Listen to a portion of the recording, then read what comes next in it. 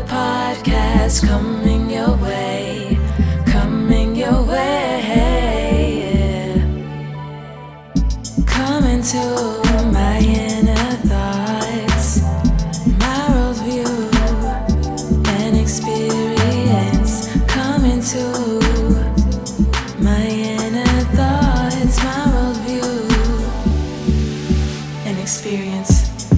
Shay reflects, Shay reflects, Shay reflects and experience.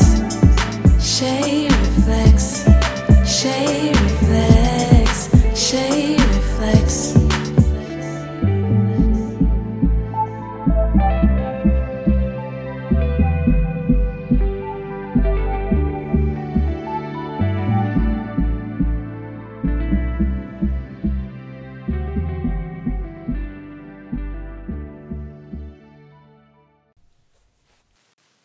Welcome to another episode of Shay Reflects, a podcast documenting my journey of learning and unlearning in this experience called life.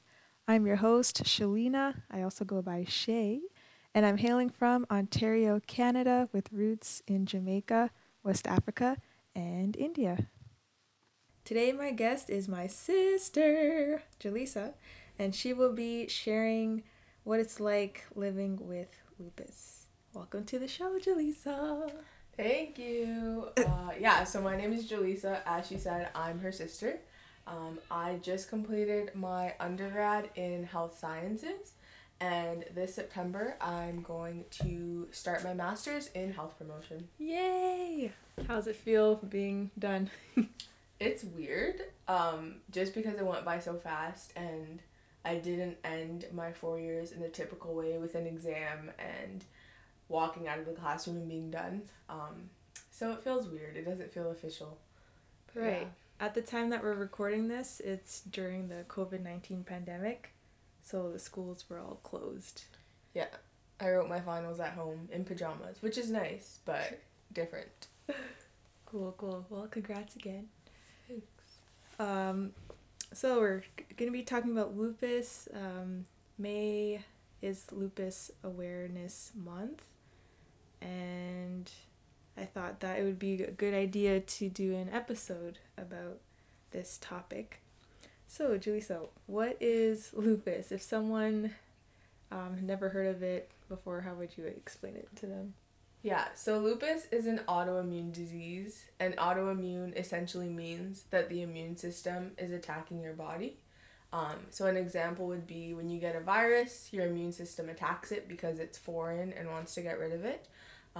But in lupus, your immune system thinks your body is a virus, so it attacks it. So with lupus, it can really attack any part of your body, your skin, your nervous system, your kidneys. For me, it affects my joints and my muscles primarily. But yeah, that's kind of a synopsis of what lupus is. There's 3 different types. One is systemic, which is when it can affect any body system. That's the type that I have. The second type is discoid, which is primarily on the skin. And the third type is drug-induced. So that one is when you take drugs, you get lupus-like symptoms, but once you're off of the drug, you no longer have lupus. So the third one, you get it through taking drugs? Yeah, I've never really looked into that one. It's not super popular or talked about a lot, but it's definitely interesting to see that drugs could do this to your body, but then once you're off, you no longer have it. So. Oh, and is it specific drugs or? I think it is specific drugs. Again, I've never really looked into it. I've just known about the 3 ones, but yeah, That's interesting. it is for sure. Crazy. What are some misconceptions that people have about lupus from your Nobody experience? has said this to me, but I'm pretty involved, I guess you could say, in the chronic illness online community. I follow a lot of blogs and forums and posts, and a lot of people think it's contagious, which it isn't, which is great. So that's a misconception. Yeah. Another misconception that I've been told personally myself, and a lot of people get told, is you don't look sick. Because lupus is an internal disease. Usually there's not a lot of physical manifestations of it. Like, you can't really look at me and tell that I'm sick. So a huge misconception is because we don't look sick, we don't feel sick. And I think for a lot of people in the lupus community, it can kind of feel invalidating, because you're like, I feel all of this pain, I'm going through so much, but I don't look sick. So I would say that's another one. What else can I say about it? That's a good one, because sometimes, like, just living with you, like, over the years, I forget too, and I know at the beginning, like, during that period when you would always, like, sleep, this was before you were diagnosed, you'd be like, why is she always sleeping? Yeah. She's so lazy. crazy. I've actually never heard you say that, but yeah, before but in my head, I'm like, why is this girl always sleeping? Before I was diagnosed, it was very weird. I, like, was diagnosed going into 9th grade, and then the summer prior to that, I was experiencing symptoms. But I specifically remember the summer of 8th grade and, like, March break of 8th grade, and I would just, like, wake up, eat, sleep. And, like, I don't even remember being tired, but I'm just like, oh, I'll sleep. And I could sleep for, like, hours. And I was just like, I don't know why. But the don't look sick, it's definitely a misconception. And sometimes people may, like, forget. And, myself included. Which is, like, understandable. Like, you don't physically see it. I don't really talk about my symptoms a lot. Because, I mean, they're just there. I don't really talk about it a lot. If I'm, like, not feeling well, sometimes I'll just, like, go to my room and not really say much. But I would say those are the two biggest ones. But sometimes, like, I do see, like, with your fingers, like, your really swell, like, the joints. But again, like, if you're just outside walking, people won't think of it. For sure, yeah. So, what advice would you give someone, especially young, like youth, who just got diagnosed with lupus? And specifically, like, advice to youth that are transitioning, because I know we talk a lot about that, transitioning from the child system to the adult system. So I know that's a lot in there. But okay, I guess I will start with youth. My advice would be to try and find people who are going through what you're going through. And for me, I kind of got that through, like, social media platforms. But about 4 years after my diagnosis, I got to go to a camp where it was literally all children with arthritis and autoimmune diseases. And it was life-changing because I didn't have to hide anything. I didn't have to hide taking my meds. I could talk about what I wanted to talk about. So I would definitely say, like, finding people who are going through what you're going through is a huge support system, and it's hard to find, but if you can, that would be great. I would definitely say take it one day at a time, because with lupus, it's so unpredictable. Everybody doesn't know what they're going to feel like when they wake up in the morning, but especially with lupus, like, you don't know if you're going to wake up with a headache or a stomach ache or your muscles are going to cramp up. And it can be easy to get overwhelmed and just thinking about months ahead or weeks ahead. But I would say just take it day by day, and just be honest with your doctors,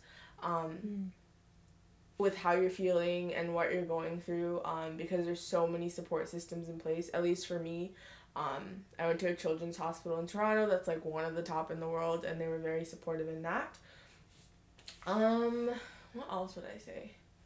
I think for me, a huge part of getting through it, quote unquote, two things. One was just also having a good support system in my school with teachers who were willing to, let me take days off when I needed to, get extensions when I needed to, and they weren't unsupportive, which was great. And the second thing I would say is my faith, because honestly, if I was not a Christian, I probably would not be here today, because it can be so discouraging, and you're just like, oh, this is tiring, and you can compare yourself to other people, and you can just get so discouraged. But, like, the thing that keeps me going is the fact that I can have hope in the promises of God, and I can depend on Him, because I can't depend on myself. And He is just, like, such a huge constant in my life that I can stay focused on even when everything around me is changing. Yes. So I would say that for the youth who are just being diagnosed.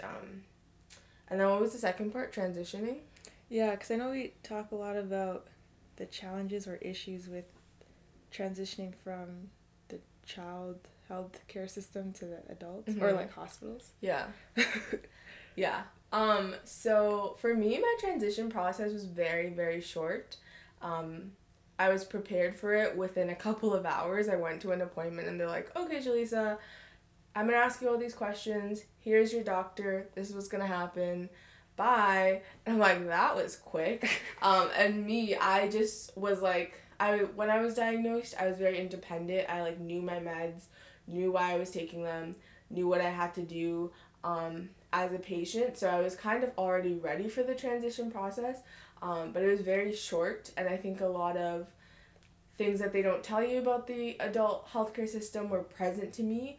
And one of the biggest things is you have to be so independent, and you have to know everything about your history, everything about your medications, and really be able to advocate for yourself.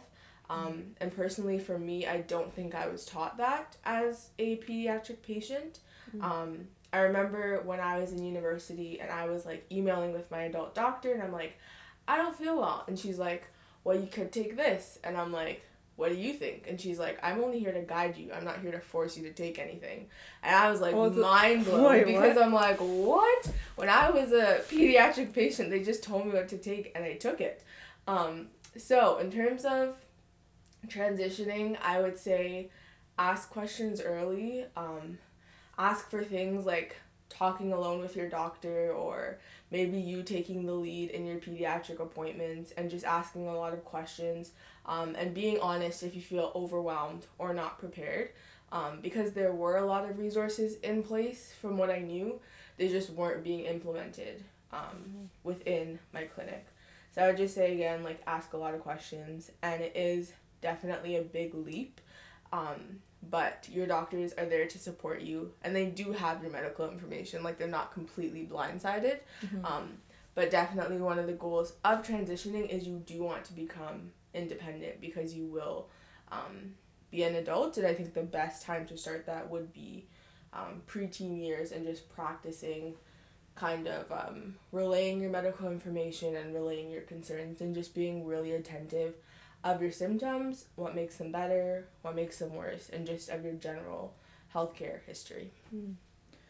I remember before, like, I think you went to these meetings, or I don't know if it was meetings, but like with other kids in sick kids, and you were saying how a lot of them didn't know about their meds. Yeah. So like, why is that important for people to know? I think it's their own medication. I think it's super important just like, because it's going into your body, first of all. Yeah. And again, you will eventually have to become an adult. But a kind of funny story is, for me, I was like interested in the health field, so I like took the charge of like knowing everything, and my parents kind of stepped back and were like, okay, you can do it. Yeah. But it's very important just in terms of like emergency situations. Whenever you go to the hospital or a doctor's appointment, they're like, what medications are you taking? And you can't just be like, oh, the white pill, or oh, the orange one, because that'd be me. Realistically, medication interactions are so serious, and if they give you the wrong thing, it can be bad. Or even side effects of certain medications may make you susceptible to something, and it's so important to know what you're on and why you're on it. And I know the drug names are very hard, but it's important to know. But I just remember being at the meeting, and not a lot of people knew what meds they were on. And I kind of did a bit of an independent study on this topic. And the reason why a lot of kids don't know, or like don't take charge and aren't independent, is because they get diagnosed at a very young age. So if someone's diagnosed at 5, they're obviously not going to know their medications. Their parents are going to take care of everything. Right. And the problem is, when they get older, their parents don't loosen the reins. So their parents are still taking out their medication, booking doctor's appointments, filling prescriptions. So they never really let go. And then the child is pushed into adult care, and they're just like a deer in headlights. Yeah. So that's like a significant reason why. But medications are a huge part of chronic illness, and knowing them is honestly life-saving, because sometimes doctors won't ask if you're on something, and you just need to know how they interact with one another. So Yeah. Nice. That's good advice. What are some challenges with living with lupus and some overcomings? It's not a word. Things that you've overcome. Yeah. If you want to share one or two. When I think of challenges, I guess I can divide it into the academic sphere and the social sphere. Just because I've been a student for basically all of my life. So in terms of academic, I would just say the process of getting accommodations was difficult for me, just in terms of like exams and assignments, and sometimes I'm not feeling well and will need an extension on an assignment, and I can get it, but I feel like in academia they have to be strategic, which sounds really bad, but my accommodations basically allow me to get extensions whenever I want to, but as an academic institution, they have to make sure that I'm not always getting extensions and I'm not always not handing my work in on time, because as an academic institution, they have to kind of keep their standards set high. So a challenge for me is whenever I'm sick or not feeling well or have muscle pain or didn't sleep that night, I kind of have to put myself in the mind space and be like, Julissa, can you actually do this or can you not? And sometimes, even if I can't do it, I still will not ask for the extension, because you have to be strategic and only asking for it a certain amount of times. That's right. And they don't explicitly say that, but it's definitely present in the academic sphere, I would say. But the profs that you've had and teachers in high school, were they understanding, or were they like, have you ever experienced discrimination? I would say like the personal profs and teachers I've had have all been great. The way that it works at my university is as long as academic counseling says you're good, the profs just have to do it. Like they don't have a choice. So they've been great. The only time I've experienced discrimination was in high school, and I was running late to class and wanted to take the elevator. Obviously, I don't look sick. I remember so I'm waiting for the elevator, and a teacher comes up to the elevator, and she goes, "What are you doing? You can take the stairs." And I'm like, "No, like, my knee's hurting." And she's like, "Okay, you can wait outside the elevator." And she just, like, closed the door in my face. What? And went up the stairs. She didn't let you go in? She didn't let me go in. It is cute. And I was late, and I was just like, oh, this is the time. Luckily, though, my high school was amazing, and I was very close with my principal and had very open communication. Did you tell the principal? I literally told her. I went to the office, I told her, and she's like, okay, like, what do you need me to do? Do you want me to, like, give your picture to every teacher? And I'm like, no, that's a bit too much. But she's like, I will just make a general announcement and let them know that, like, even if students don't look like they need it, let them use it. So that, I would say, was the biggest type of discrimination. Good. In terms of social challenges, I think just, like, honestly not being able to do what everybody else does, which I think is, like, a common human condition. You just want to be able to do what other people do, whether it be, like, playing sports or spontaneously going on walks. The city that I go to university in, there are so many beautiful parks and trails and pathways, and people love to go on walks, and I just physically cannot do that. So I would just say not being able to do certain things, or not always being able to go to events for long periods of time, or, like, always having to plan, okay, Julissa, how are you going to get there and how are you going to get back? Because you physically cannot be taking 2 buses or doing transfers or things like that. Luckily, my friends have been super great about it. Like, they'll still invite me to things. Nice. And if I can't do something, they're fine with it. But I would just say wanting to do certain things and kind of be more independent, but I can't really do that just because of physical limitations. So, man, I didn't even think of that, simple walks. Because sometimes, like, you just go check the mail. Yeah. But it's like, I could, but again, it's just like, there's this thing called the spoon theory with chronic illness, and it's kind of like you have a certain amount of spoons when you start your day, and spoons are like energy little things, if you want to call it that, and everything you do takes a certain amount of spoons. So, say for example, for you, who doesn't have a chronic illness, it'd take like 1 spoon to like go to the mailbox and come back, but it'll take me like 4, right? Oh. And then say for example, like I'll only have 10 spoons a day and you could have 20. So it's kind of like you're measuring out how That's much an interesting... you can give of yourself. Yeah, it's an interesting theory for sure. Huh. Yeah. So you're kind of like, how much of myself can I give, and like what am I going to do, and like how long will this take my body to recover from when I'm doing something. And it's kind of just like a mental... That's a good game. illustration. I Mhm. think it's even applicable to like kids. I'm just thinking of the kids I work with. Yeah. Especially the young ones. Mhm. Like sometimes you forget they're still developing. They're just like 3 years old. They only lived for 3 years. Yeah. Like they don't... It takes me 1 spoon to do this and takes them 10 spoons to do Yeah, that. because it's So, just like, so much like energy and thinking and that's all a that good stuff. analogy. I Mhm. like that. So I would say there's just a lot of thinking that goes into things. Yeah. And then in terms of things that I've overcome, yeah, I would also put it into social and academic, I guess. More so academic, just like graduating high school, Woo-woo! even though I had 2 knee surgeries in my last year of high school Crazy. with 6 weeks of recovery.